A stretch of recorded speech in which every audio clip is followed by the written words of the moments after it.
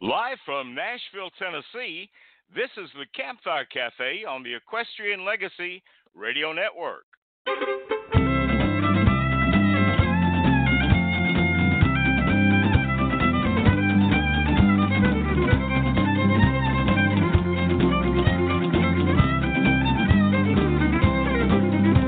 I woke up this morning and my head was so sore. What did I do the night before? Got to my feet, I stumbled out the door. But where the hell's my horse? Last thing I knew, we was playing cards, having a whiskey and swapping yarns. I was feeling flushed, so I bet the farm. Now where the hell's my horse? Oh, where the hell's my horse, son? Where the hell's my horse? If I don't find him, I could be divorced. Where the hell's my horse?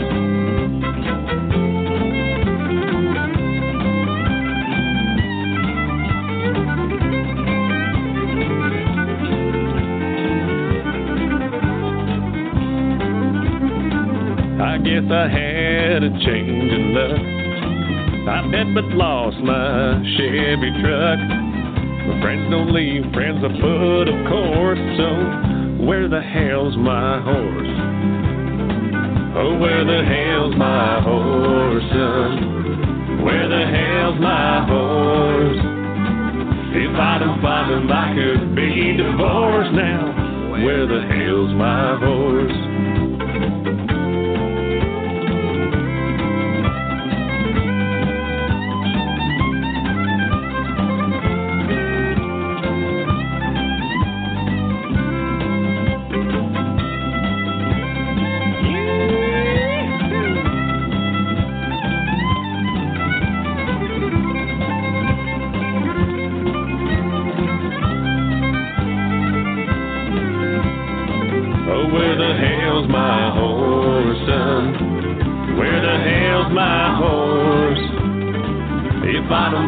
I could be divorced now.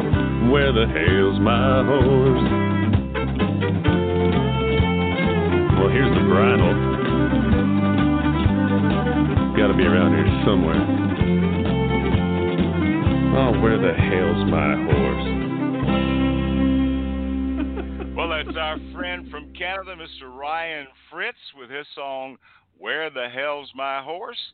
And from Nashville, Tennessee, I'm your host, Gary Holt. Joining me out in Albuquerque, New Mexico is our co-host, Miss Bobbi Bell. Good morning, Bobbi. Good morning, Gary. That's such a great song, isn't it? It is a great song. It is a great song. So I don't know whether it's worse to lose your horse or to ride naked from Mexico to Canada. But that little inside joke right there. But anyway, so how are you doing, my friend? Oh, I'm doing just grand. Looking forward to our guest today. I think we're going to have a really great time as always. But, you know, these are two special people in our lives. Our first guest, Del Shields, and in our second hour, a great friend of mine, Katie Ryan. And so, you know, we just got our coffee and we're ready to go. That's right. That's right. I think this is the first time you've ever suggested a guest for Saddle Up America. So that's kind of special too. So I got up this morning. About a month or so ago, I got a new cell phone. And I have one of the new iPhone XRs. And instead of putting in your passcode or using your thumb to unlock the phone, it uses Face ID. That's pretty cool. That is pretty cool. But this morning I got up so early that when I tried to unlock my phone, I got a message that said, "We do not recognize that old man." Trying to... So I had a cup of coffee and washed my face and tried it again, so it was all right. But this technology is something, isn't it? It is. It is something. I don't It like is. any of that password stuff. I can't remember it. I got to write them down in a little book. I know we're not supposed to do that, but I I can't remember any of those codes. Oh, we have too many passwords today.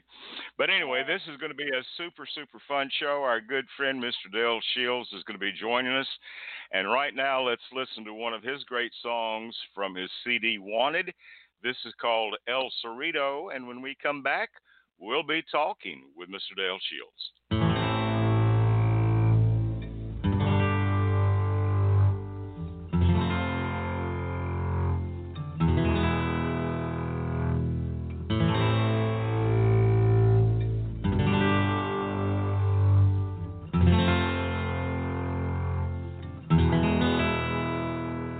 El Cerrito, El Cerrito, I hear you call my name. Since I slept beneath your starry skies, I've never been the same. It was there she stole my heart away, while the moon was shining down on the banks of the pretty Pecos, on a blanket on the ground. El Cerrito, I'll ride back one day, your adobe walls to see, and I'll find the girl who stole my heart. There forever I will be.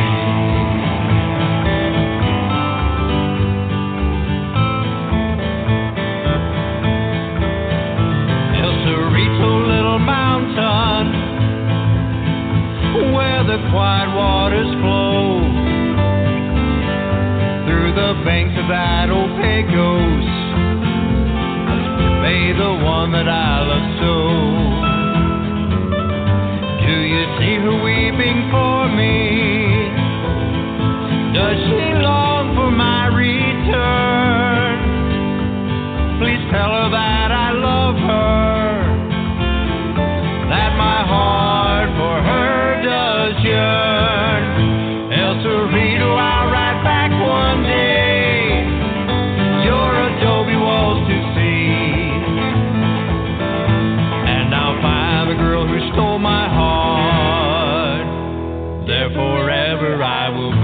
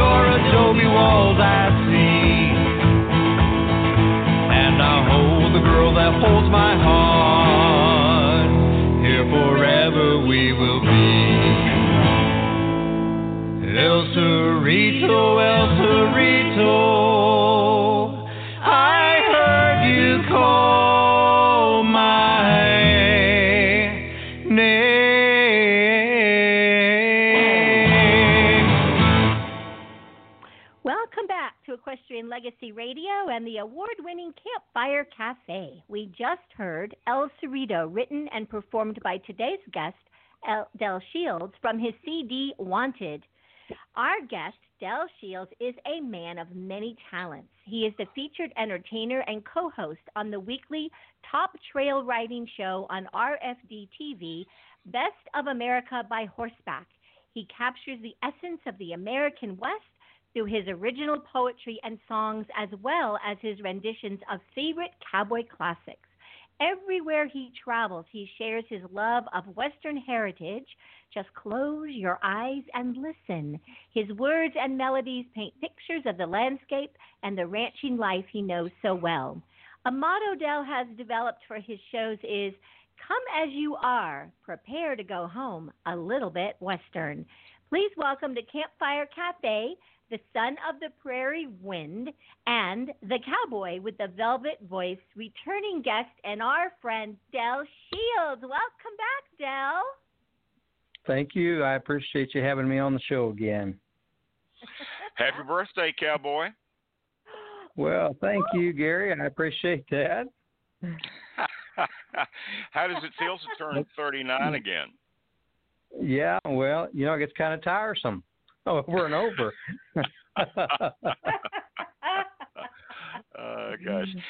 So what kind of special thing does Siobhan have planned for you today? Siobhan is upstairs baking me a cake today, and later on today we're going to my oldest daughters, and they are smoking me a pork butt on the smoker for a birthday dinner. So I'm excited to see them and my granddaughters, and we're going to do it up big.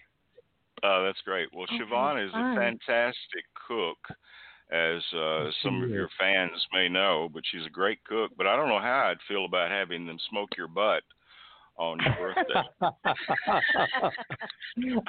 Well, that's not the first time. Oh, gosh.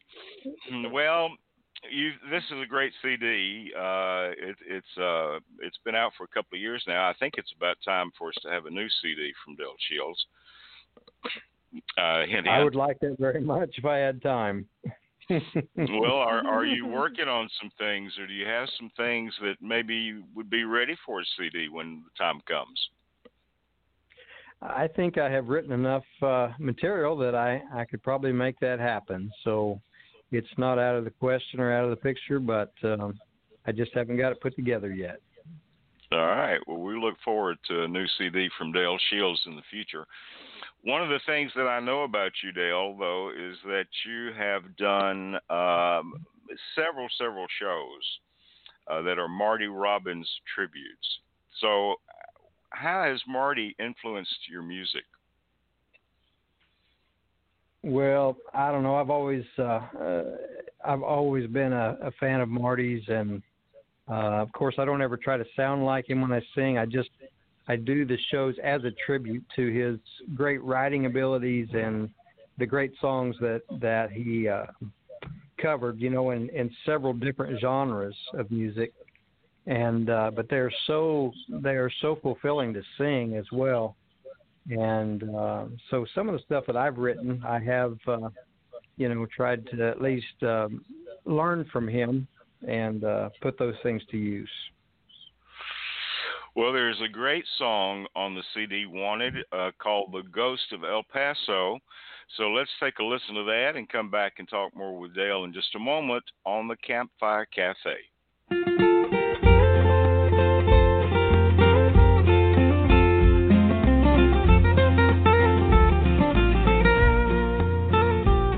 My ranch work was done, so I headed into town just to find a drink and conversation.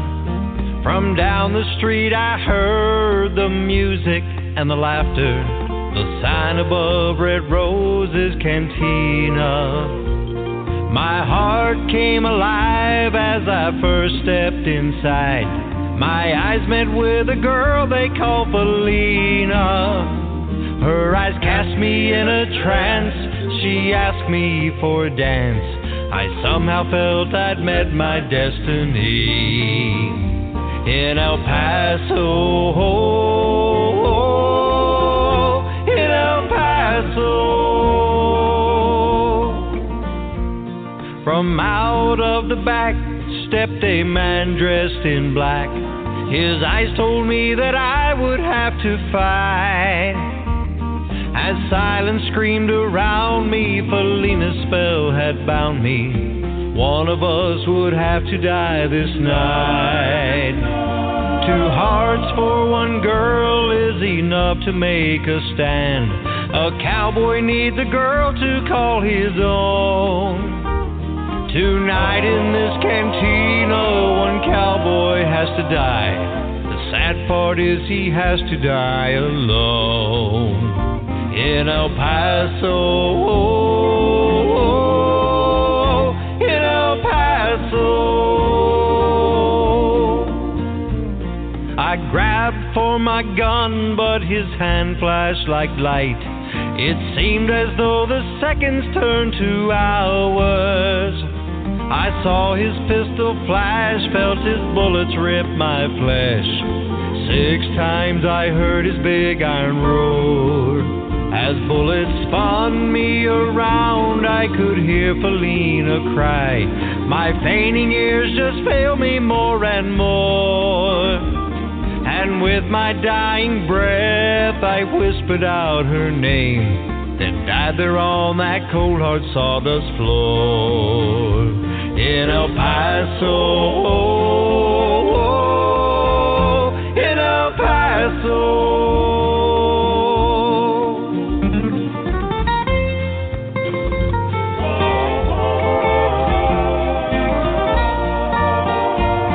Though I did not survive, and though I am not alive, I watched the cowboy die who took my life.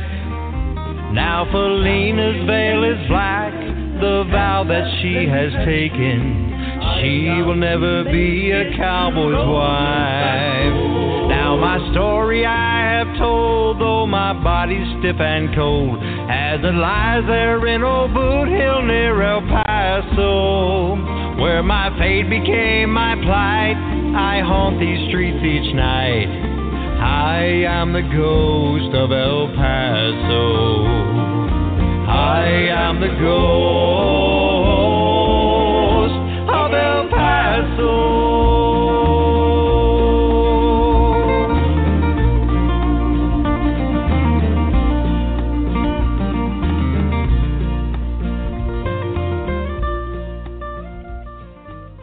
The Ghost of El Paso, that's Dale Shields from the CD Wanted, obviously influenced by Marty's great song El Paso. But Dale, how did you come to write this song? I mean, that's a pretty big challenge, isn't it, to try to have an answer song to El Paso? It is. It sure is. And we know, Marty has another song, El Paso City, that was also linked from El Paso. Junie Fisher wrote a song called Red Velvet Slipper.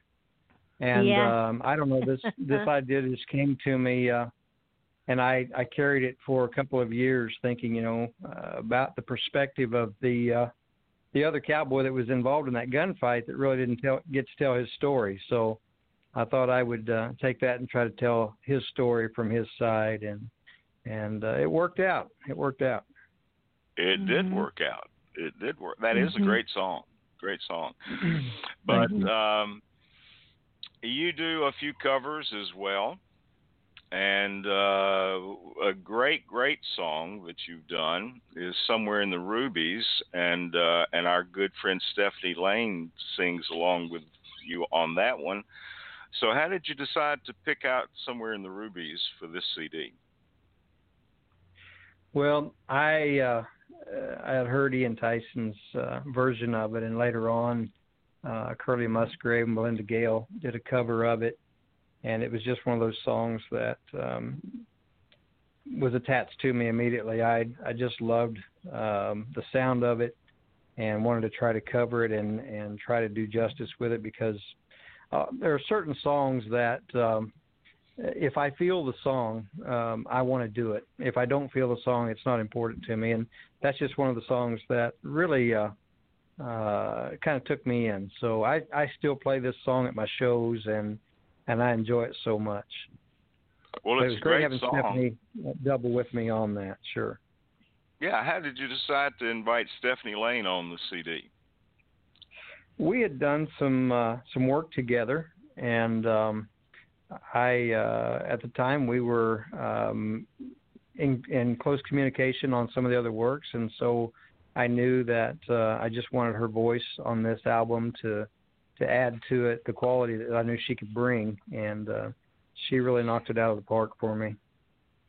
Well, she did a great job on that, and not only does she do a great job singing with you, but she kind of improves the look of the act when she performs with you on the song. I have to agree. Gosh. She's a class act. She is a good girl. She's a good girl. But let's take a listen to Somewhere in the Rubies. It's Dell Shields and Stephanie Lane, and it is on the CD that you'll be sure to want to add to your collection, Wanted.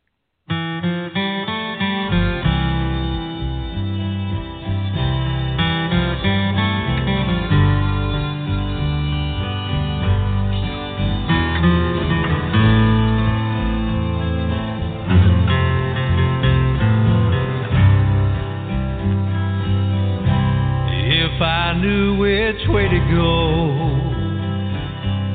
I would hold you in my arms again. I'd find the winding road again that leads back to you. And those ruby mountain storms, they can't keep me from you anymore. I centered on the desert floor. I'm so far from you. I see you in my dreams. I see you in my dreams. I see you in the rain. I see you in the rain. Oh, smoky gray eyes. I'm so afraid I'll never see you again. I will hold you in my arms if it takes until the end of time. Praying you still wait for me somewhere in the ruby tonight.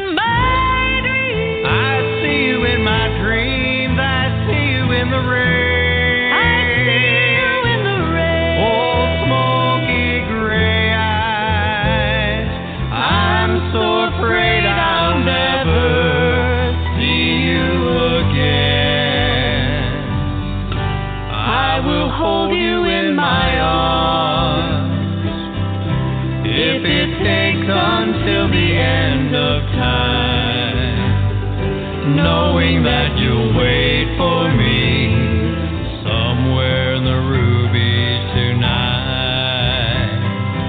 Somewhere in the ruby tonight. Somewhere in the rubies tonight.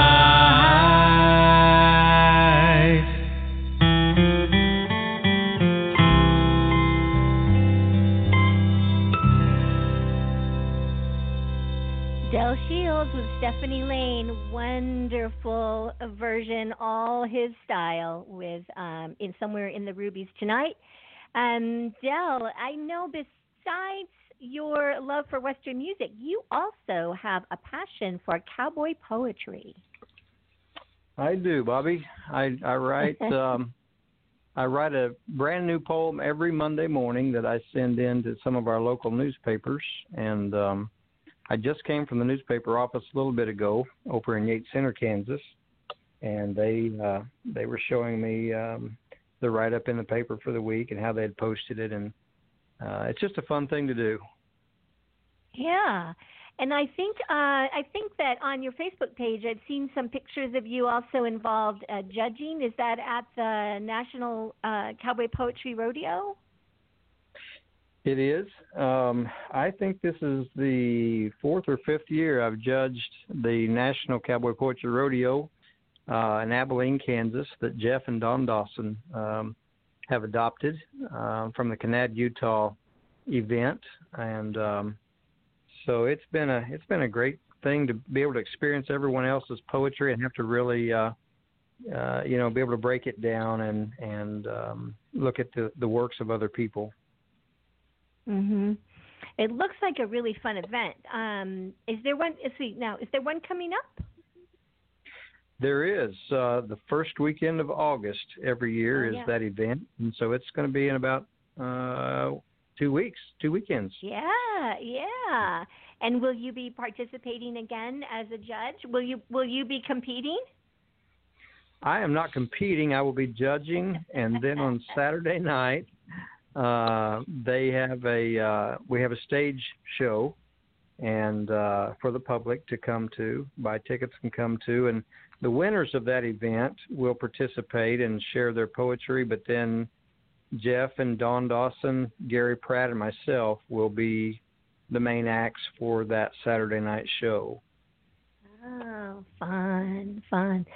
So when you go to judge cowboy poetry, I can't even imagine when you listen to a piece, are there kind of categories of thought you have to have as you listen to the recitation? There are, of course, style and content, meter and rhyme, and of course there can be open verse, and you have to be able to understand if they are following the pattern that needs to be followed for cowboy poetry. We've had some folks enter that had great poetry, great style, but they were not cowboy poems, and so we couldn't judge them highly in those categories. It was not cowboy poetry, and that's kind of tough when they do such a good job. Yeah, it must be. Do you have any insight you could share with somebody who's maybe writing poetry? They haven't put it out there yet. Got any good tips? As far as getting it out? Well, or just about their writing, about the writing process for poetry. Okay, sure. Life is the best teacher, and writing about things that you know about, I think, are the best helps. And then being able to put some flair to it. Nothing ruins a good story like too much truth. So if you can put in a little bit of something that's going to flavor it up a little bit, that never hurts. And so just write about the things you know about and work it over. Write it till it's finished. I like that. I like what you just said. I'm trying to write that down. I want to remember. Nothing ruins. What did you say? Nothing ruins a good story like too much truth. That's right. That's right. Oh, wow. Wow, that's a little gem right there. Gosh. Yeah, well, cowboys have never been known to exaggerate anything, I don't think. So. Never. Well, and for all of us expressives out there that, have to tell every piece to a story, my poor husband, I know he listens and it goes in one ear and it kind of, stampedes throughout the other. Gosh. Yeah. Well, I was just looking at Facebook, and Bobbi does a great job of posting the music and the information for each guest that we're playing the music. I just noticed that Ryan Fritz up in Canada said, "Thank you. I just found the horse, by the way." And so, thanks for Ryan. Thanks to Ryan for listening up in Canada. That's pretty cool. Pretty cool. Now if we can just figure out about the guy that rode naked from Mexico to Canada. I've heard about that guy. Yeah. Hey, let's get to another song. And this is a great song that was written by David Wilkie. It's one called Wind and the Wire. And this is Dale Shields, our special guest today on the Campfire Cafe.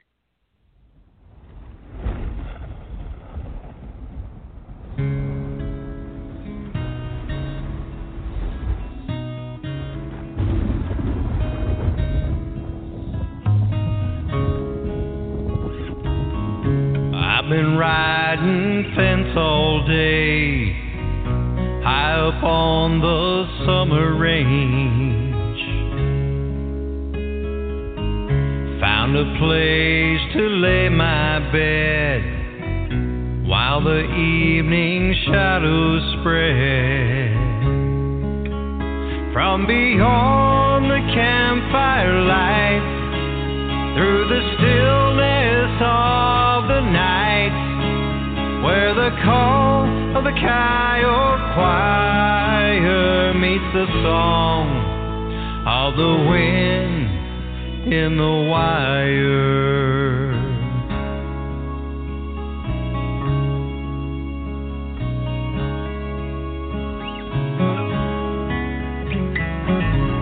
While he strums his rusted strings, sings of long forgotten things,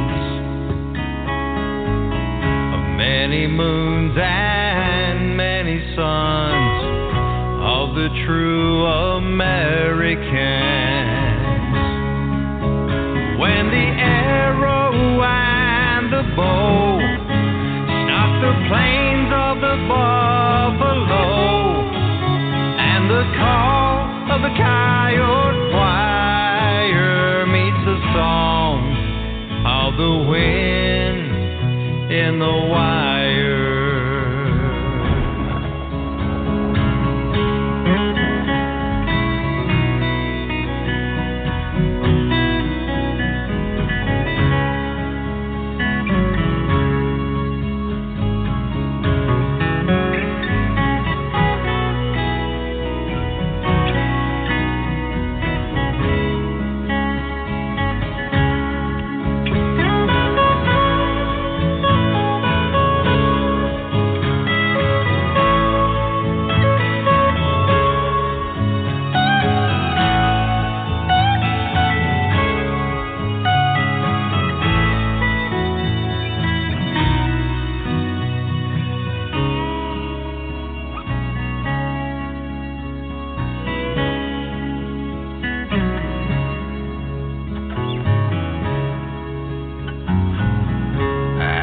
Ghostly balladeers hypnotize me, I can hear bugle calls and battle cries, broken promises and lies. For the spirit of the plains, he sings his sad refrain, where the call of the coyote choir meets the song of the wind in the wire. For the spirit of the plains, he sings his sad refrain, where the call of the coyote choir meets the song of the wind in the wire.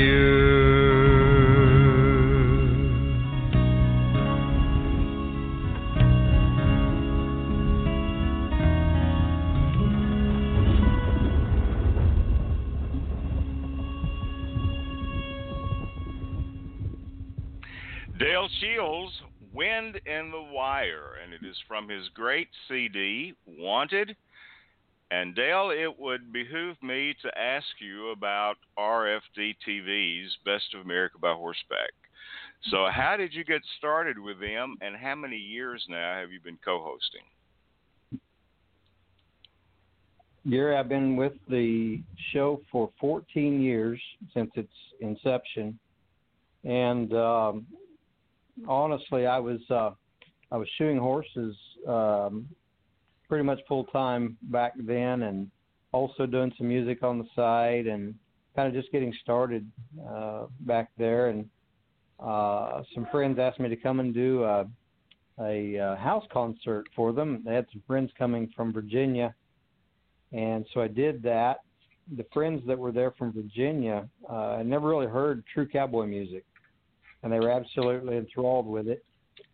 And he told me that there was a fella by the name of Tom C. that was putting together a television show and was doing auditions in Washington, D.C., Atlanta, Georgia, and was getting ready to do one in Dallas, Texas. And this gentleman had been team pinning at Tom's house every Friday night. Thought I should get in touch with him, so I did. And we had a phone conversation. I ended up going to Dallas for the audition, and the rest is kind of history. Well, it's been a great run. 14 years is a long time to do anything. And for folks that may be listening around the world that are not familiar with Best of America by Horseback, why don't you just tell them a little bit about what it is? Best of America by Horseback is a television show that tries to help folks see the amenities of certain locations where we go, the beauties that are available for people to take their horses and ride, or go to places and ride that offer horseback riding. It also has turned out to be a program that has allowed people to travel through us by being able to there's, I don't know, Gary, there's almost something magical. It seems like people have grown an attachment to the program, and they travel with us every week on the television show to places that they themselves cannot go. And we have met more wonderful people that whose lives may have had, tragedy or loss, and the show has been an attachment for them, something to that's wholesome and good and offers hope. And it's been more than just a trail riding show. It's been a whole lot more. Mm-hmm. Well, you travel all across America riding at some fantastic places, and as you said, people get to experience those things by riding along each week on the television show, Best of America by Horseback. And in addition to that, you've done some pretty interesting rides as well. So I know I'm not going to ask you about riding naked from Mexico to Canada, but that was one ride, and then you just finished another one that was on the Chisholm Trail. So why don't you tell us a little bit about some of these rides that you do as well? Yeah, I have been blessed to be able to ride all over this country, and it doesn't matter where you go. Everybody asks you, where's your most favorite place? Where's the most beautiful place? Anytime I'm on horseback, if you'll open your eyes and look at what God's made and what you're able to see, you can enjoy it in some way or another. We did ride from Mexico to Canada in 2009. We just had our 10-year reunion in Wichita, Kansas a few weeks ago with many of those folks. Some have passed already. And I did ride my horse naked from Mexico to Canada. But that's his name, by the way, Old Naked. And he's a great horse and has been really good. We just finished a ride on the Chisholm Trail here in Kansas, from Caldwell, Kansas, up to Wichita over about a week period, and experienced some of the history of that trail and some of those communities that the trail went through. And, it's a great experience, Well, it is a great experience, and the people become bonded and become great friends, and you have developed what I call the Dale Shields Army, because you've got folks that will follow you everywhere. I know that for a couple of our rendezvous that you performed at, we just had a big bunch of folks that have ridden with you all across the country from Best of America by Horseback that showed up to ride with us at rendezvous. So that was pretty cool. That is pretty cool. It is. It is. That is cool. All right, well, I want to get to another song because we're starting to run out of time. I'm watching the clock, and we've got a couple of 2 or 3 more songs I want to get in. This is one called Walking in the Shadows, and it is from the CD Wanted. Our guest today is Dale Shields.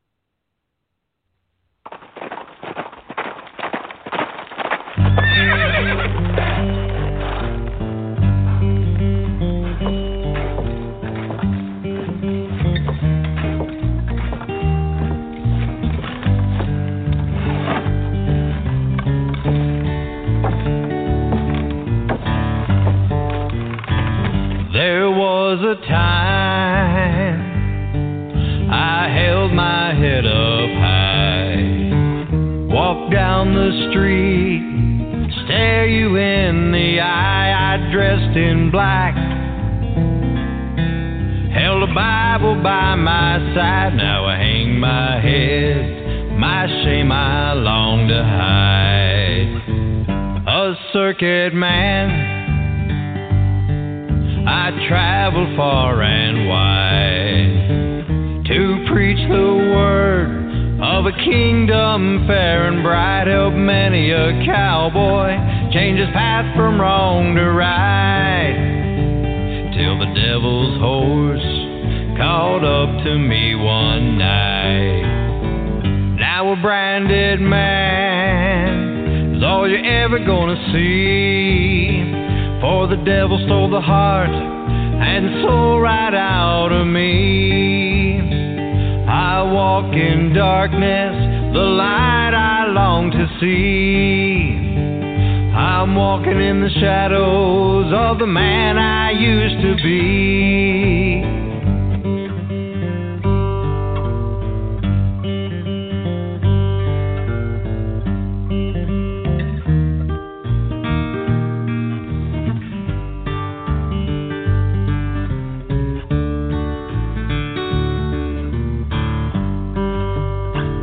I dress in black,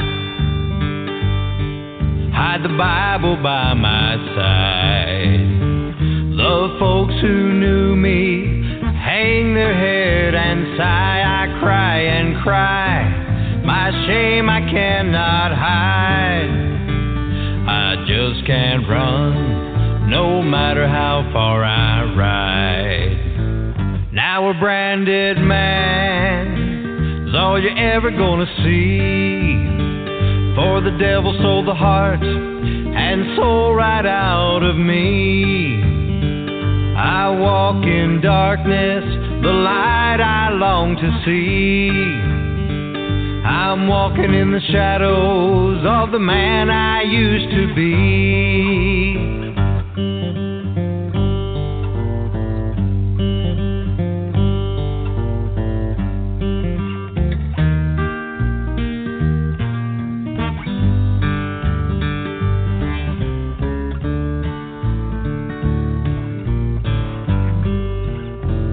I'm walking in the shadows of the man I used to be.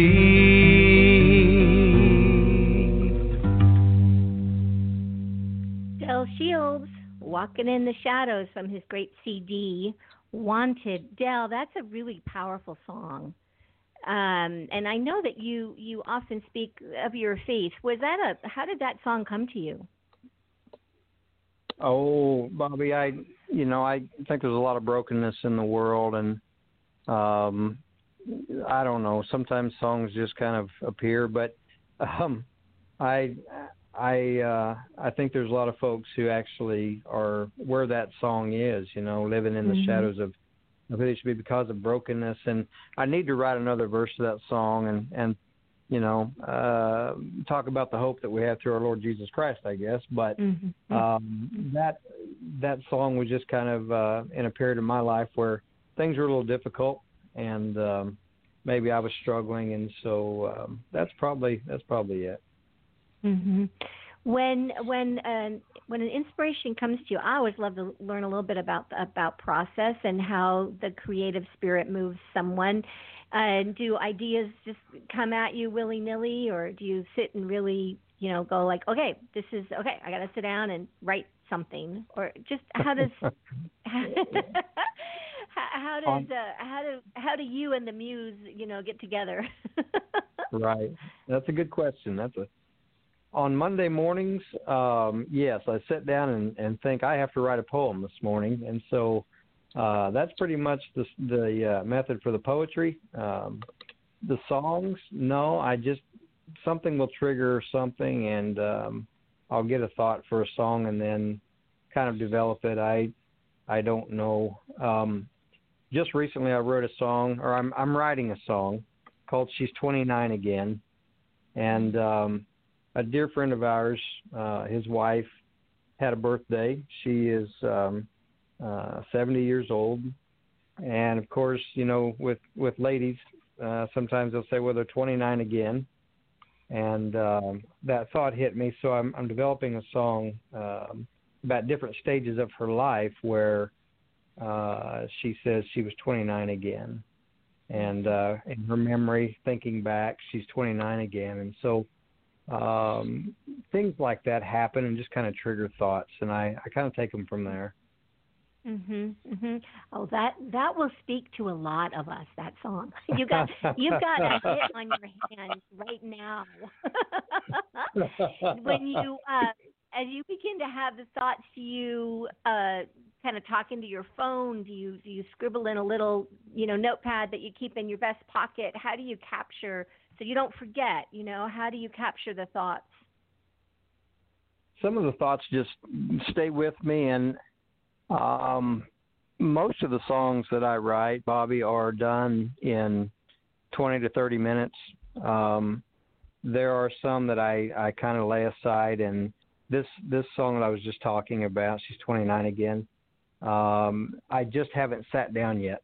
And if I sit down with what I have in my mind about the song, I'll have it written in 20 minutes. But wow. I just haven't done that yet. So I just take what I have there and kind of try to put it together, get it on paper, and then it's workable from there. So, yeah. Wow, 20 minutes, 20 to 30. That's amazing, Del. I gotta believe it's all bubbling around up there, for hours and days, and then you just sit down and it just flows. It's just done. Well, I work well under pressure, so that helps. That's funny. That is funny. All right, well, let's get to another song, and this is one from the CD as well. The Faded Poster is the name of this, and we'll be back and talk more with Dale Shields in just a moment on the Campfire Cafe.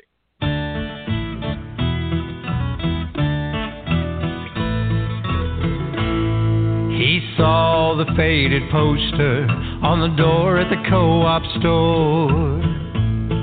There's gonna be a shindig with sawdust on the floor. It's been quite a spell since he found his way to town. Couldn't find time to socialize since they laid his Dally down. He knew she wouldn't want him, sad or lonely all his life. All they'd ever wanted was Dally for his wife. He thought she'd always be there, they would never part. Kept that poster on his mind, though he wrestled with his heart. And he'd say, how much love can there be in one old cowboy's heart? Can he ever learn to love again or make a brand new start? Can he be free from a love that's gone no more to be? Is he saddled by her memory like a colt that once ran free?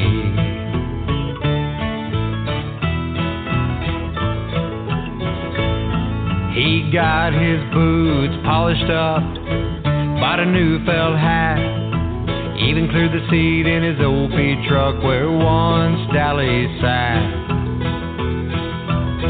A lot of sleepless nights, thinking about this dance, worried if his heart was ready, should he even take the chance? As he sat alone in the old Grange Hall thinking, what a big mistake, a sweet voice from behind him said, It's good to see you, Jake. as he turned around and their eyes met, gone was the mystery. She led him to that sawdust floor and the rest is history. He'd say, how much love can there be in one old cowboy's heart? Can he ever learn to love again or make a brand new start? Can he be freed from a love that's gone no more to be?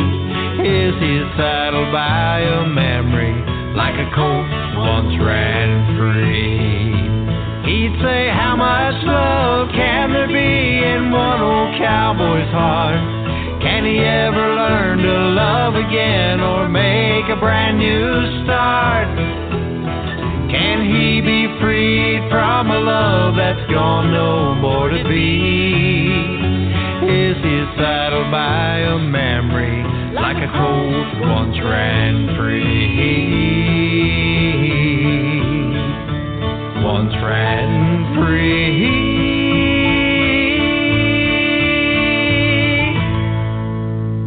They framed the faded poster from the door at the co-op store. The faded poster. That is from the CD Wanted, written in only 20 minutes. 21 on that one. Yeah. 21 minutes on that one. All right, very cool. Well, you are performing where next? Well, I'll be at the Abilene event with the National Cowboy Poets Rodeo, but then the following week, Eli Barcy and I are starting a tour together up in South Dakota at the Casey Tibbs Rodeo Museum, and we'll be working our way southward, and we have some shows that are in the works: Texoma, Oklahoma, Holden, Missouri. We got to think here. We're going to be at the following Saturday night, the Prairie Roast Chuck Wagon Dinner in just outside of Wichita, Kansas, and then we're doing a ranch concert at our place here at the High Trail Ranch, and that's by invitation only for that concert. But yeah, we're going to be doing a little mini tour, and so September that'll be a lot of fun. Yeah, that'll be a lot of fun. Eli and John are such cool people. And how'd you get hooked up with them? Actually, through the Missouri Cowboy Poets group, we were both members, or all members in that. And years ago, I was at one of the meetings, and we always had an open mic session and a meal together, and so on and so forth. And I met this lady in line and was talking to her, going through the food line, and we struck up a conversation. And before long, I realized that I was in the presence of royalty. She was Eli's a highly awarded musician, and what a talented couple they are, Eli and John. And we hit it off and have been friends ever since, and done some things together. So they recorded my first CD actually in their studio. Really? And so A Little Bit Western is a product of Eli and John, and so been a great influence.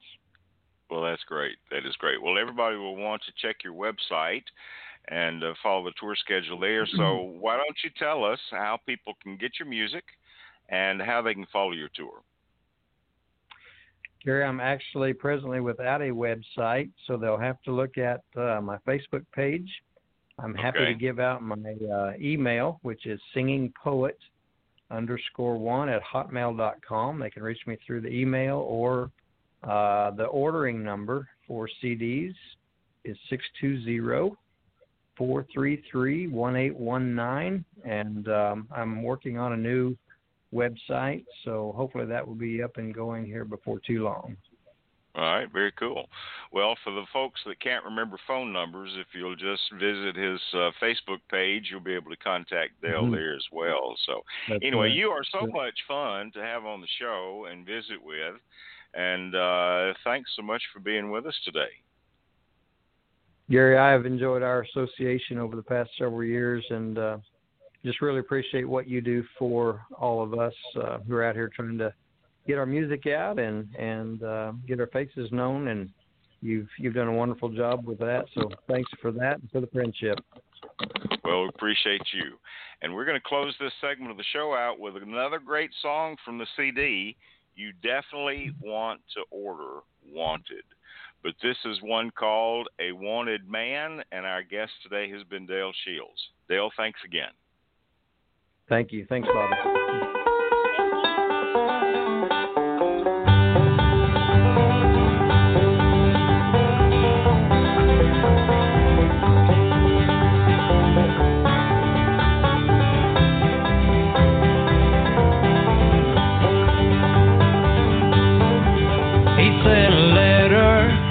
To his mom, he said, I'm wanted by the law. I keep your picture in my pack, Ma. I won't be coming back.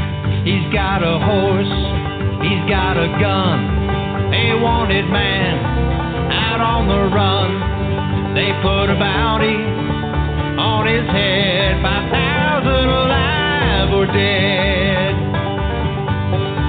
From Kansas City to Abilene, on Old Dodge City, back to Mansfield Green.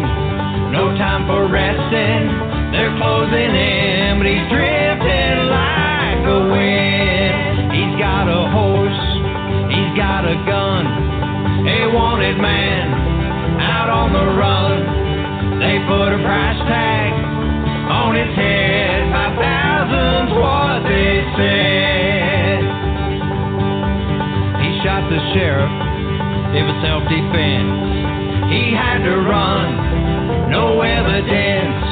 The sheriff wanted the same girl too, and that is why they drew. He's got a horse, he's got a gun, a wanted man out on the run. They put a bounty on his head, 5,000 alive or dead. They say that love is a mighty thing, and now for love, he'll surely swing from braided rope on a big oak tree, and love will be his plea. He's got a horse, he's got a gun, a wanted man out on the run. They put that bounty on his head, 5,000's what they said.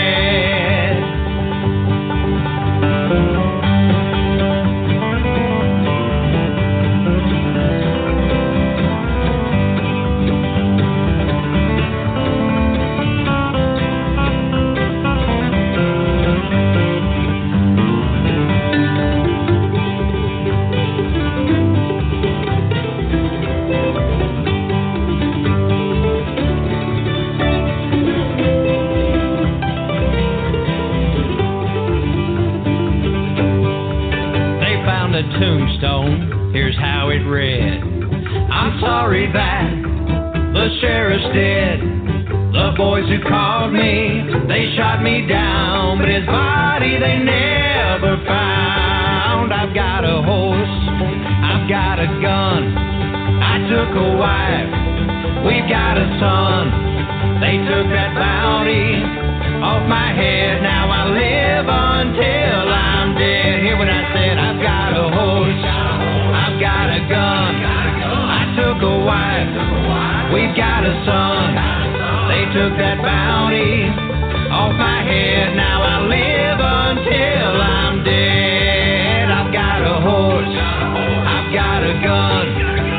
took a wife, we've got a son, and I'll live until I'm dead.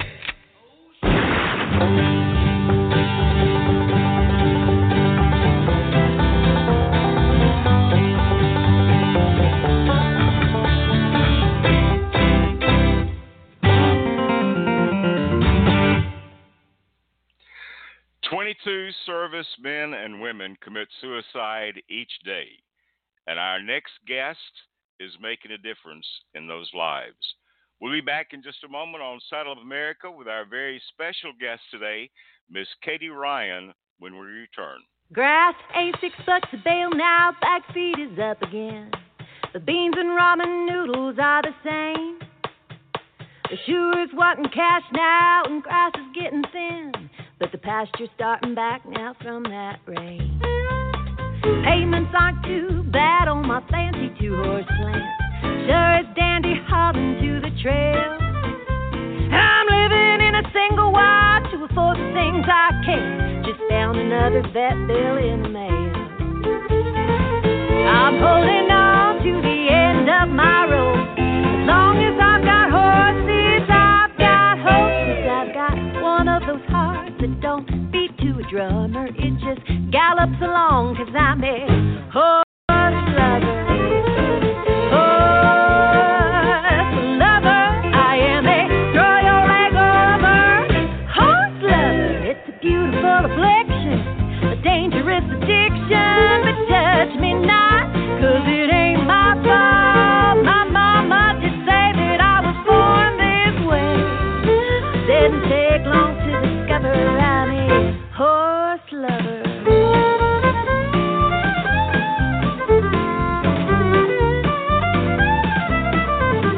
I thank heaven above for putting horses in my heart. 'Cause horses keep me living the way I like. My equine therapy is all I need, and I wouldn't trade it for any other life. I'm holding on to the end of my rope. As long as I've got horses, I've got hope. 'Cause I've got one of those hearts that don't beat to a drummer. It just gallops along 'cause I'm a horse lover. Horse lover. I am a throw your leg over horse lover. It's a beautiful affliction, a dangerous addiction. But judge me not, 'cause it ain't my fault. My mama decided I was born this way. Didn't take long to discover I'm a horse lover.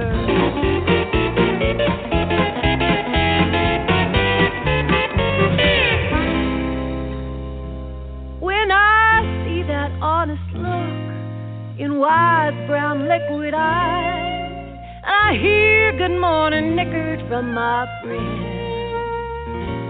I know I done right to make the sacrifice, and in a heartbeat I'd do it all again. I'm holding on to the end of my rope. As long as I've got horses, I've got hope. 'Cause I've got one of those hearts that don't beat to a drummer. It just gallops along 'cause I'm a horse lover. Horse lover. I am a throw your leg over horse lover. It's a beautiful affliction, a dangerous addiction. But judge me not, 'cause it ain't my fault. My mama decided I was born this way. Nah, it didn't take long to discover that I'm a certifiably, undeniably won't recover horse lover. Can I hear an amen? Amen. Welcome back to Saddle Up America on the Equestrian Legacy Network. We just heard Horse Lover by Mary Kay from her great CD, Ride a Wide Circle.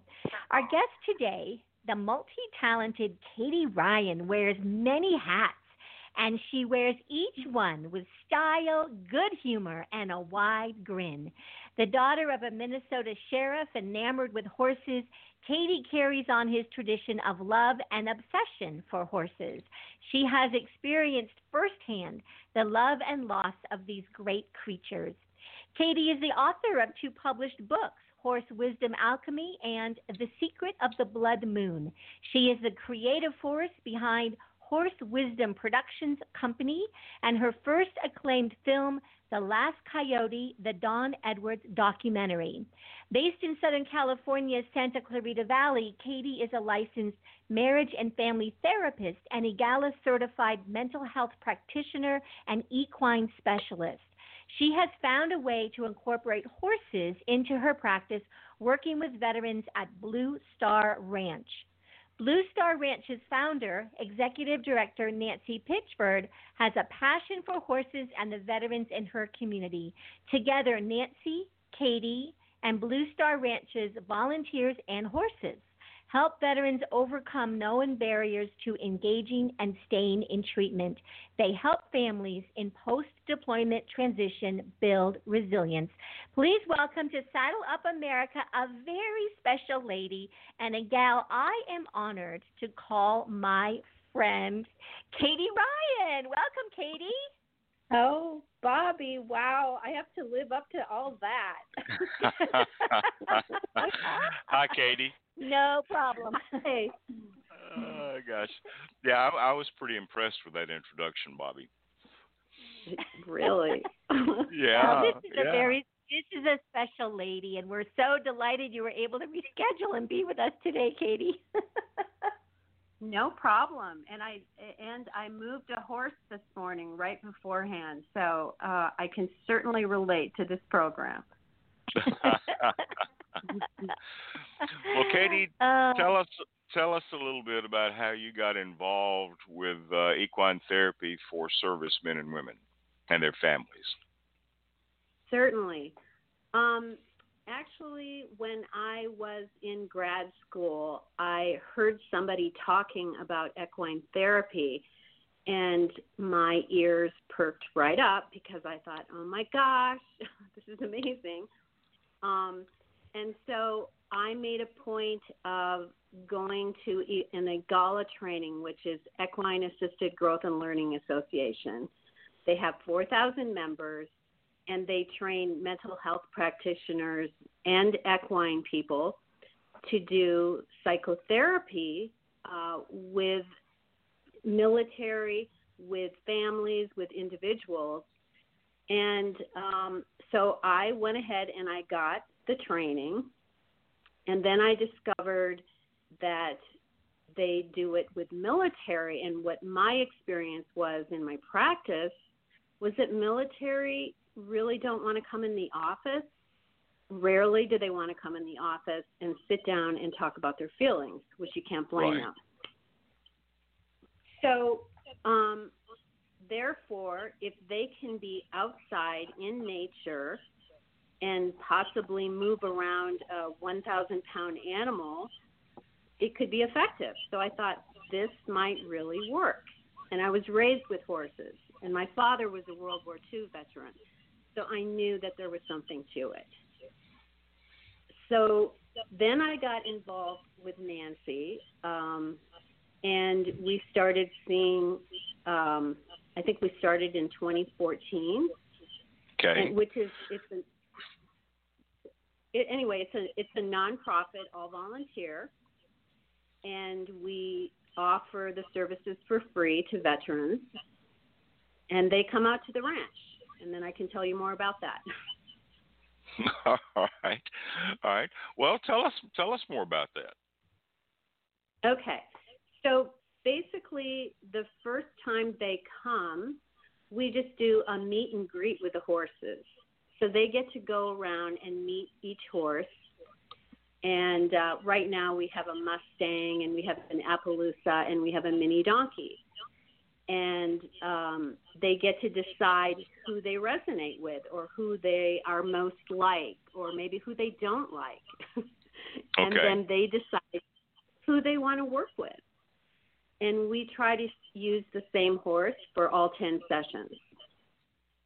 And we bring them into the arena, and we basically just have them build their world with props. And it's all experiential. It's all done on the ground. They're not riding them, so you don't have to have any horse experience. Okay. And they come into the arena, and when you say build your world, they kind of look at you like, what are you talking about? Yeah. My world. So, it's kind of like being an adult in a sandbox, and that's what I tell them. It's like you're in a giant sandbox, you have toys, and you just happen to have horses as well. And build a representation of your world, because then we have an idea of what they might want to work on. Even though the first session, before they even come in for the first session, we have done a scaling of anxiety and PTSD and that sort of thing. So we do know that they're dealing with that. But we want to give them something specific to work on in the arena. So they build their world, and then we just ask them to bring the horses into it. And using whatever tools they can use. And we don't have an agenda. It's not as if it's talk therapies. In fact, all we do is ask them questions and guide them, but it's really the meaning that they put on it. So, for instance, if a horse won't move with them, we ask them, so why do you think that is? Or, what's happening with the horse? We don't put any meaning onto it. They put all the meaning. And it's 10 weeks, so each week is built on the last one. And there are, there might be a peak moment that happens. Horses are prey animals, as you guys all know. Right. So what that means is that in the wild, a horse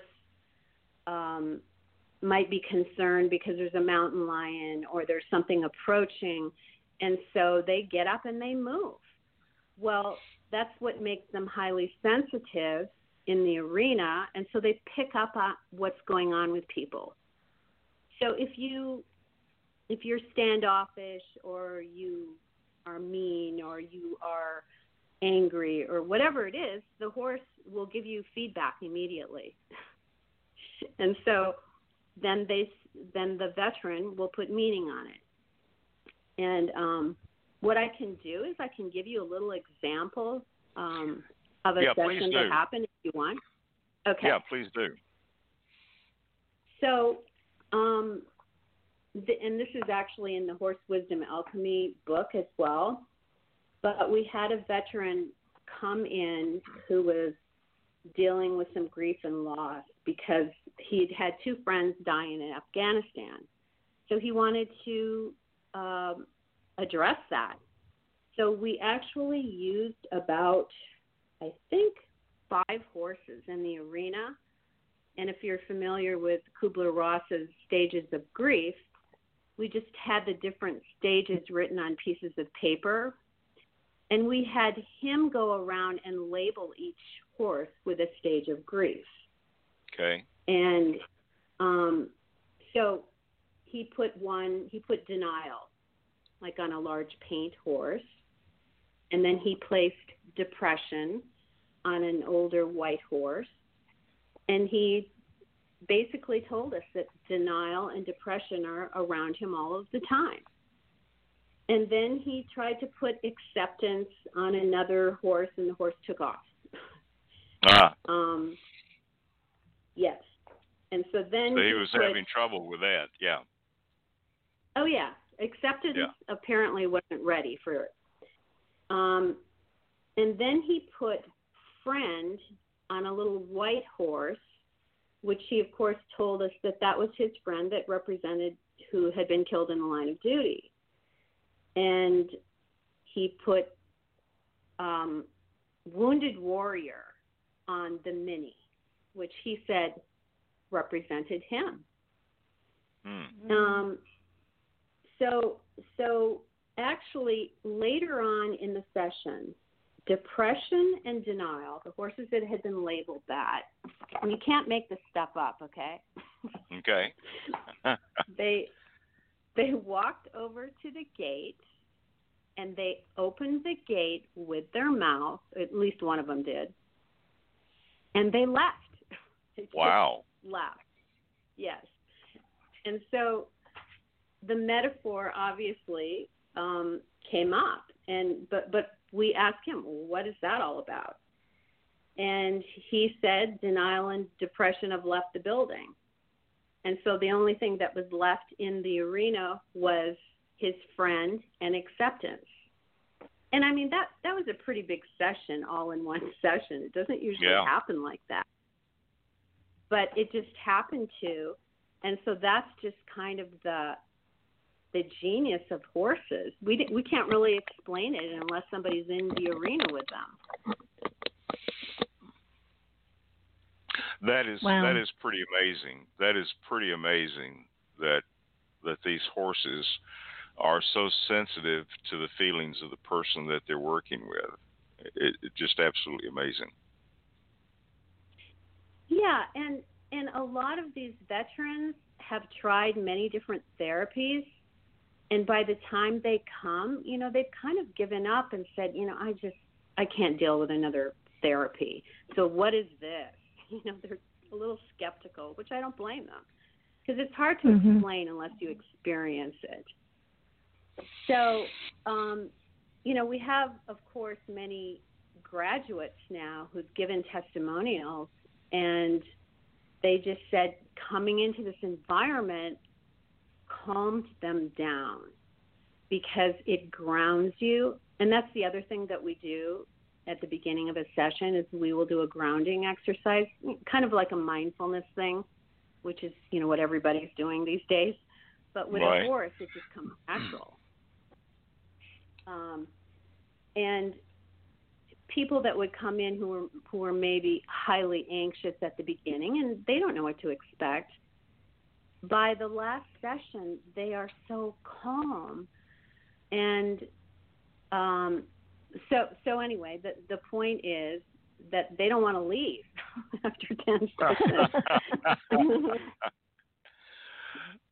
so then a lot of times they become volunteers. Yeah, I started to ask if you let them stay or if you let them become volunteers and continue on with the work, and I'm sure that's therapeutic as well for them. Absolutely, because now they know, what it deals with, and that it's not therapy for horses. A lot of times people think, you're giving therapy to horses? No. Although maybe some of them need it. Gosh.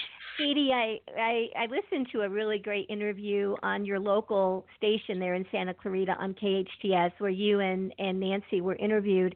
And I also read a couple of articles, and he may have been your first graduate, Manny, or second graduate. He had some really interesting things to say that I think is okay to mention because it's out there in print. One of his comments was, I guess he had some other therapies, like you just mentioned. He'd been through some other opportunities for therapy. And he said this therapy did more for him in 10 weeks than I think he said a year and a half worth of, I guess, talking type therapies. Yes. When you said the veteran, come into the offices, that's what he's talking about, therapy in the office versus this type of hands-on therapy, groundwork in the arena. Or corral. I thought that was really illuminating.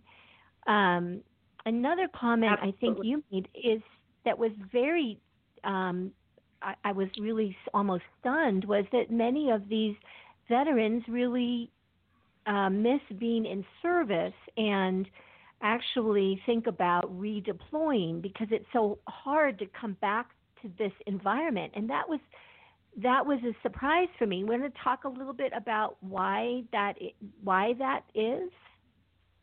Absolutely. I didn't realize that too until I had worked with them for quite a while. They want to redeploy. They love the structure of the military.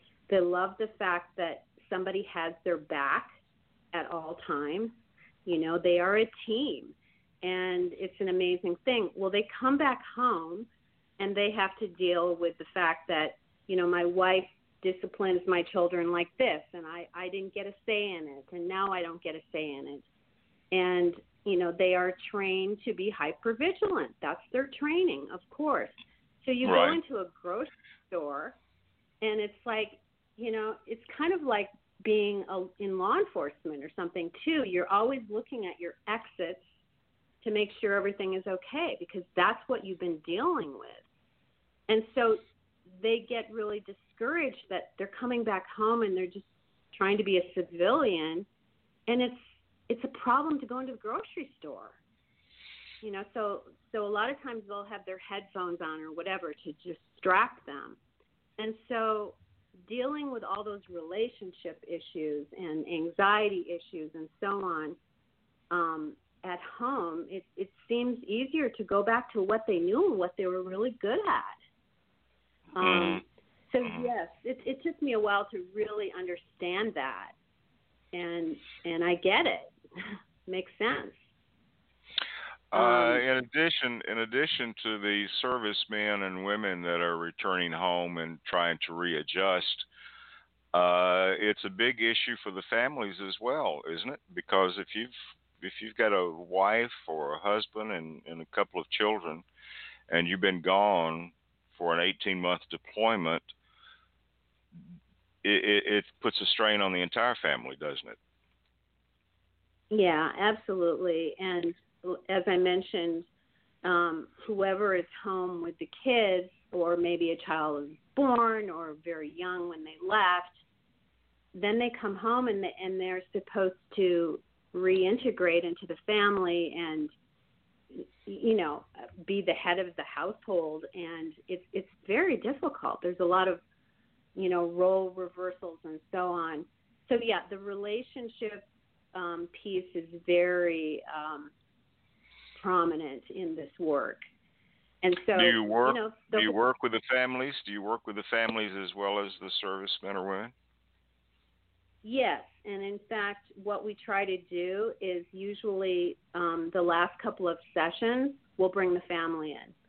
We'll bring in the wife or the children, so they can kind of see what the process is and kind of address anything, because they notice a difference too. Yeah. And in fact, you were talking about Manny, Bobbi, and we did an episode of Animal Planet Canada, and where they showed this, and Manny was our service person, and yeah, he went through a lot, and we actually had him get on the horse at the end because he swore in the first session, "I will never get on the horse."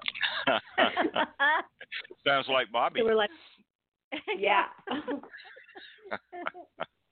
So yeah, he got on the horse, and they showed it on Animal Planet, and he's a volunteer for us now. So it definitely works. We're getting ready to move September 1st to a bigger location so that we can have our own place and serve more veterans, because we're starting to get a wait list, and we can't serve them where we're at. So we are getting ready to move. And in fact, I moved 2 of my horses there. They're just waiting to be put into the program. Wow. Minnie Cooper. Minnie Cooper and Quigley. Wow. Are going to be in the program. How many folks do you have in a program at one time? You know, currently we have 3 clients we're seeing, and we're noticing that we're getting more and more female combat vets. Uh-huh. So that's what it's been in the last couple of months. But usually it's about 3 or 4 at a time. But we're hoping to expand and do more and have more people involved. Well, that is great. That is great. So with these folks, you're seeing quite a difference from the first session to the 10th session. Yes, and what we do is we do a scaling at the beginning session. I think, as I mentioned, we do a scaling of their anxiety levels, their nightmares, their sleep, their interactions with their family. And then in the last session, we also do it.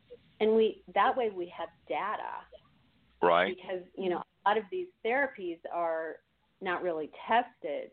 And so that way when we're trying to apply for a grant, we have something we can say, this is the percentage of the improvement, and it's significant.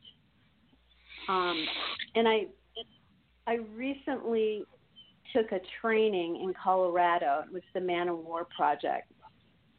And basically it was Columbia University teamed up, and they did a research project using military groups. And it's an 8-week session, and we kind of were the guinea pigs for them, which is great. But I'm going to start doing groups as well, just groups of military besides individuals. Yeah. That is great. I recently was in Kentucky at the Kentucky Horse Park for Mustang Heritage Foundation's Extreme Mustang Makeover, and I did several interviews with folks. And Mustang Heritage Foundation had a program where they paired up servicemen and women with Mustangs. And they brought them into their Georgetown location. Some of the funding was lost recently, but they hope to get that back again.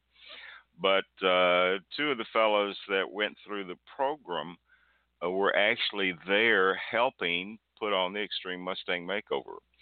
And one of the gentlemen that I spoke with, I said, well, you know, they've told me I need to do an interview with you to talk about the service program that they have with Mustang Heritage Foundation. And he said, yeah, he said, I'd be glad to do that. And then a couple of hours later, he was in such tears that he declined the interview. He said, I'm just too emotional. This has made such a difference in my life that I can't do an interview. It just made such a difference. Yeah. And so hopefully we'll get to catch him in Fort Worth in January. But horses can make such an impact on people's lives, whether they're children with physical problems or adults that are going through PTSD. It's just amazing. Well, I want to take a break, listen to another great song from Miss Mary Ann Kennedy, and this is one called The Language of Love, and we certainly are looking forward to coming back and talking more with Katie Ryan in just a moment on Saddle of America.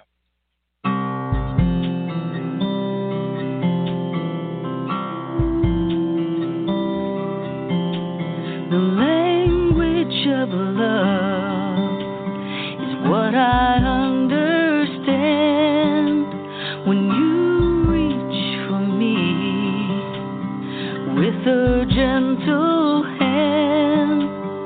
Actions speak louder, words aren't enough.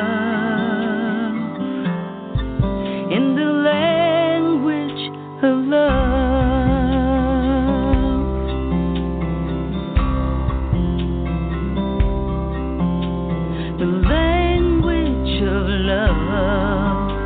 not spoken with the tongue, it comes from the heart, it's heard by everyone, crosses all borders around the world, the universal language of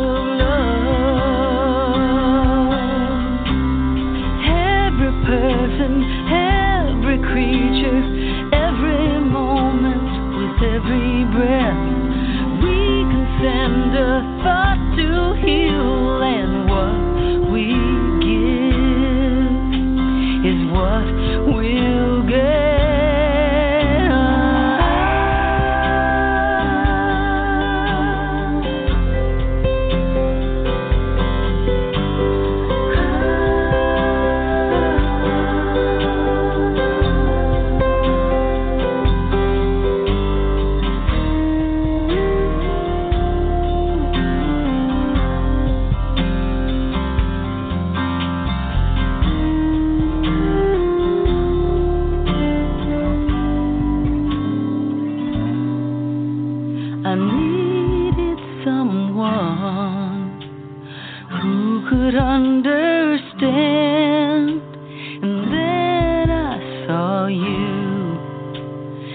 I reached out my hand.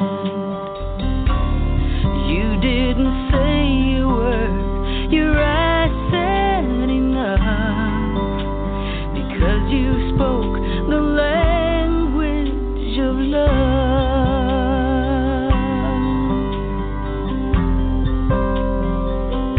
Language of love.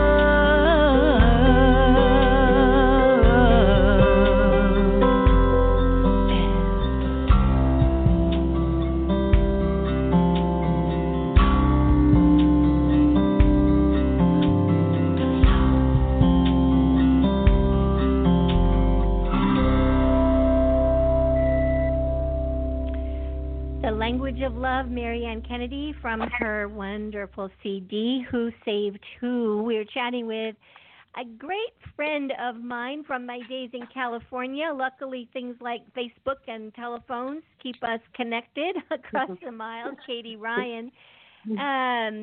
Katie, you know, we also have a mutual connection with Nancy Pitchford, and I would love to have had her be able to join us today, the executive director of Blue Star Ranch, and it's thanks to Nancy that I had my first introduction to the radio, being her co-host for 3 or 4 years on your local hometown station, KHTS, there in Santa Clarita, and a day doesn't go by that I don't say a little prayer of Thanksgiving for Nancy in my life. Great. Yeah. So besides your love of horses, there's something else that caught your passion a few years ago. You saw a performance of Don Edwards. Tell us a little bit about that and what that led to. Sure. I started going to the Cowboy Poetry Festival at Melody Ranch in Santa Clarita. And then at the Heart Museum, I saw him, I believe, for the first time. And I was just kind of blown away by him because he was just this amazing, humble man who just him and his guitar. And he played these songs that transported me back to the Old West. That's the only way I can describe it. And I had never been exposed to cowboy music before. Of course, I was familiar with country and some folk music, but this was a different thing. It's Western music. And I was just enthralled by him. So I just started following him anytime he played at the Cowboy Festival. And I suddenly thought, you know, he's getting a little older, as we all do. And I wondered if possibly I could do a documentary on him because it just needed to be put on film, I thought, so that this genre doesn't die. And so I just walked up to him and I said, hey, can I follow you around for a few years? And he was like, yeah, why didn't I think of that? You know? So that's how it all started. And I got to know him and his wonderful wife, Kathy, and found out who really knows Don. And I just went all over the place. I went down to Texas. I went to Nashville, too, by the way. And all right. Elko, Nevada, and had all these great musicians and who, you know, donated their time into it. And it was just kind of a labor of love, and I'm just proud that I did it. Had you ever filmed? Was this like, you know, unknown territory for you, or had you just been doing things like this? You know. Well, you know, I was an actress many years ago, so I was around the business, but I had never done a documentary, and so no. But here's what inspired me was Cindy Neal, who did the documentary Buck. Right. I don't know if you guys are familiar with that, but Buck Brannahan, that's what she did. She just walked up to him and said, can I follow you around? And so I heard that, and I thought, well, if she can do it, maybe I can. actually gave her a call too, and she gave me great advice about things and gave me contact information. And I think she now has like executive produced like all these films since then. But yeah, I just kind of did it. So it's like, be careful what you wish for, because then you got to follow through. Well, and it has been received so well, and for all of us that know and love Don, we're so grateful that you did it. And his story is an important one, and of course there are many others. I know you're working on another one, but before we leave the Don story, so you got it shown at Elko, right? Yes, at the National Cowboy Festival. I mean, we premiered really in Santa Clarita at the Cowboy Festival there, and then we went to Louisville, Kentucky, and did the film festival there, and so yeah, and now we get to go to Albuquerque. And now you're coming here, and what's happening in Albuquerque? Well, you tell me, Bobbi. There you go. It's the West. Yeah. Well, I mean, the International. Sure, the International Western Music Association, of which Don is a member, and he has also been awarded every kind of award we could think to give him over the years. Don, this documentary is going to air at our national convention, or actually international convention, this November in Albuquerque. That's where the convention is held every year.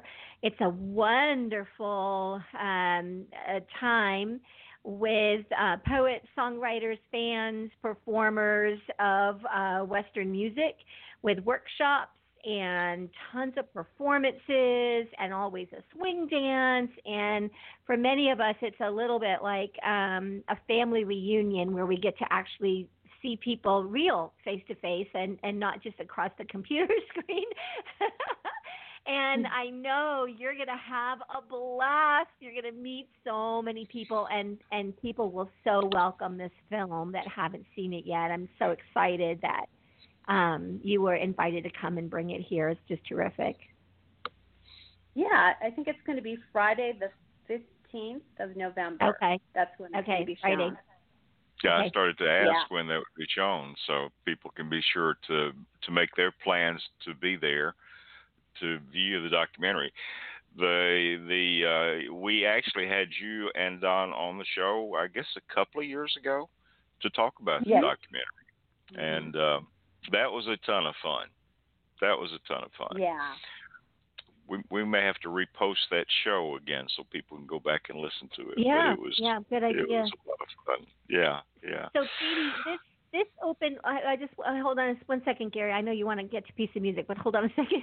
So, Katie, you learned a lot of, of course, you learned a lot of important things as you put this together, and it inspired you to not stop. And so, I know you're working on a new project. Do you want to tell us a little bit about that one? Sure. Do you want me to tell you now or after the break? Yeah. Sure. Yeah. Oh, I don't know. Tell us now. Yeah. Okay.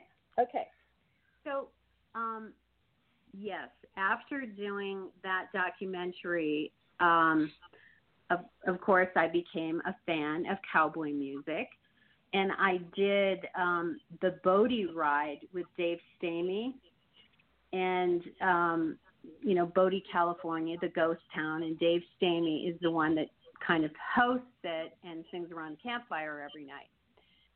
So I was listening to some music by Dave Stamey, and that's how this second documentary all started. And, could I have done a documentary about Dave Stamey? Well, sure. But I realized that he'd written all this music about California history. And it kind of started out with, I listened to the song The Mission Bell. And then not long after that, I was listening to the Vaquero song, and where he talks about his birthright, and it was very haunting. Yeah. And what occurred to me about California history and these songs and several other people have written historical songs, is that it conjures up pictures of people, right, from California whose names probably will never be heard or known, you know, not like the Leland Stanford or the Mark Hopkins, you know, the legendary people who helped build California, Mulholland. But these were sort of nameless, forgotten people who kind of did the hard and dirty work and did the dangerous jobs like building the railroads. And they were the mission Indians who helped build the missions, so on and so forth. And so I decided to do a documentary on early California history, which starts out with the mission Indians and then actually concludes with the St. Francis Dam and William Mulholland's story of how he built this dam and what happened there. And a lot of people don't know about it. So it's people in history who may have a short mention, but they're not really talked about much. And it's all inspired by music. Dave Stamey's music, Ray Doyle's music, Katie Moffat's music, New West's music. So anyway, that's how I do things backwards. You know how people put music at the end? I was inspired by music, and that's why I did it. Oh, that's great. I know that right now we're in post-production. That's awesome. And I know that you also, some of the folks that you also interview, it's so fun how you bring interviews in. I think you talked to Lisa C., the writer, the very gifted California-based writer Lisa C. And what was her topic that you interviewed her about? Well, I bring into it the Chinese immigrants who helped build the railroad and worked in the mines. And Lisa C. wrote a book called On Gold Mountain. I believe she had something at the Autry a few years ago, which you told me about. Yes. And so her great-grandfather and grandfather are Chinese, and they came over here. And so it's really the story of her family, of the Chinese immigrants who came here and helped build the railroad and you know, what they did for a living once they got here. So she had a lot of great information about that. Yeah, I wish there was more music. I wish there was more music about we need to get some of our songwriters working on more music about the Chinese immigrant experience. I think that would be great. Yeah. Katie Moffat has one, and I think Jeannie Fisher kind of has. Yeah. So there are some, definitely. Oh, gosh. Well, Katie Ryan, you are, as Bobbi said, a multi-talented young lady. And I want to thank you for the Coyote documentary on Don Edwards. That is going to be something to be seen. And we'll look forward to this next documentary. And but tell us a little bit about how people can help with Blue Star Ranches. How can, if they want to donate, if people around the world would like to donate to Blue Star Ranches and the work that you're doing with our servicemen and women, how can they do that? Sure. The best way to do it would just be to go on our website, which is bluestarranch.org, and there is a place there where you can donate. We do have a CrowdRise site going right now for our moving, but I think probably the easiest way would just to go on the website, and there is a donate button on there, and it's pretty straightforward. But yeah, it's www.bluestarranch.org. Okay. Well, I know that folks would like to be able to help if they can't volunteer, and if they're listening anywhere in the country or out of the country, that they'll want to be able to participate in that, because it's a great, great project. And again, 22 servicemen and women a day are committing suicide. And anything that people can do to help is certainly deserving. So anyway, thanks for being with us today, Katie. Would you come back again? Absolutely. Yes. I would love Well, to. I enjoyed it. You've been a great guest, and we appreciate so much the work that you're doing with the servicemen and women and their families to help those people that are dealing with PTSD. Katie, thanks so much. We're going to take a quick break and listen to a great song by Many Strings and Company. It's one called I Love My Horse. And we'll be back in a moment with Bobbi Jean Bell on Saddle Up America.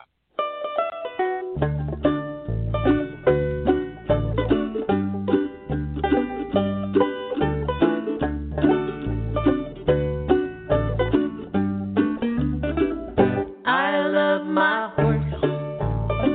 He understands me, of course. He never threatens divorce. That's why I love my horse. He's never angry when I don't come home. Doesn't matter if I leave him alone. He's always happy when I give him a pat. Why can't a man be like that? He never grumbles when I feed him that day. A pan of oats and a pitchfork of hay. Give him a carrot and he does what I say. Why can't a man be that way? I love my horse. He understands me, of course. He never threatens divorce. That's why I love my horse.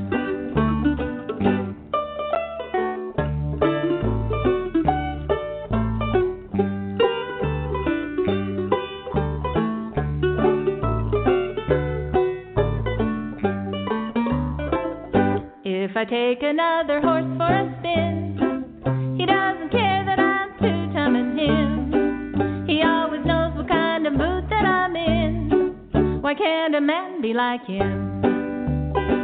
He don't complain about the size of my hips. Shot of whiskey never crosses his lips. When we're together, he does more than his part. Why can't a man be that smart? I love my horse. He understands me, of course. He never threatens divorce. That's why I love my horse. Yes, I'd love a man that understands who I am. But I'm afraid that, of course, he can't compare to my horse.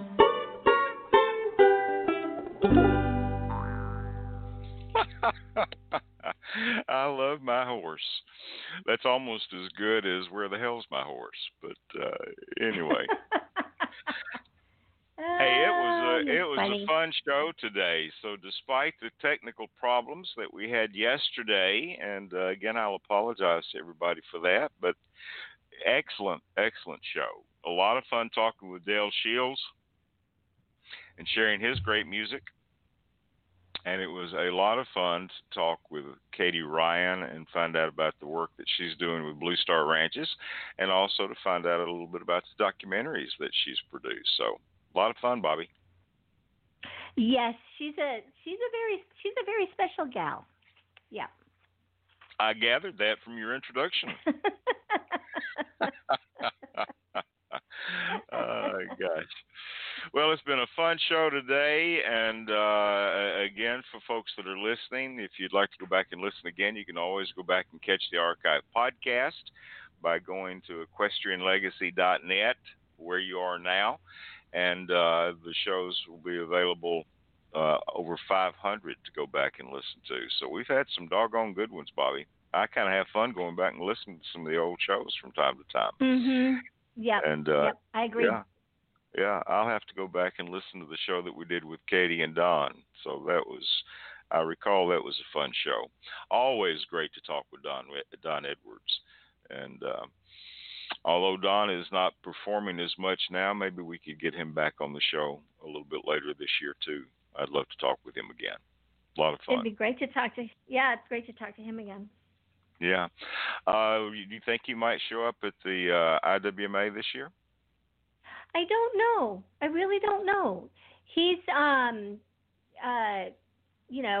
he's he and his wife are just enjoying some time in sort of retirement and doing great. I like to follow their posts on Facebook and all, but I don't know that he's really out there very much right now. Well, we'll just have to see. Yeah. We'll just have to see. They should send him a special invitation this year. But yeah, anyway. yeah. All right. Well, it's been a lot of fun. And do you have any closing thoughts you want to leave us with today? Well, since Dell and Katie are kind of all about horses, riding is the best solution to any problem. I'll agree with that. I will agree with that. It's amazing what you can see on the back of a horse and experience and the joys that you can have, and or if you just get out and brush on a horse. I mean, all the stress of the day will disappear when you do that. Bobby, we're going to have to get you on a horse sometime.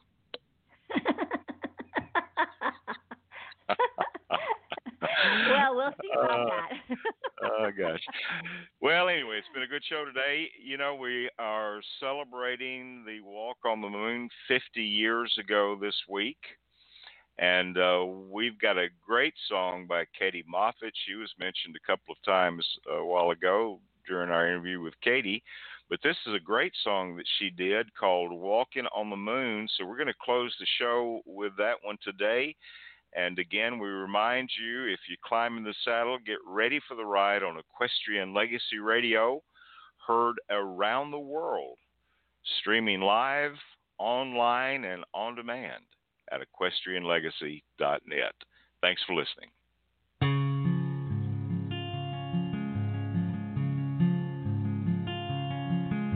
The lights of the town were just shutting down. The sun was fresh on the rise. I met Mama at the door. She'd been walking the floor. She says, girl, you've got stars in your eyes. Well, Mama, I was walking on the moon last night. Two loving arms held me tight, and the stars danced around so bright when I was walking on the moon last night. Now, Mama, she did weep. Girl, you've been walking in your sleep. You can't keep your feet on the ground. It's not always what it seems. Young love may be a dream, and some angels fly high just to fall down. But Mama, I was walking on the moon last night.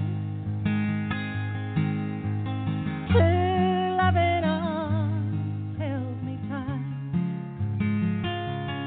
and the stars danced around so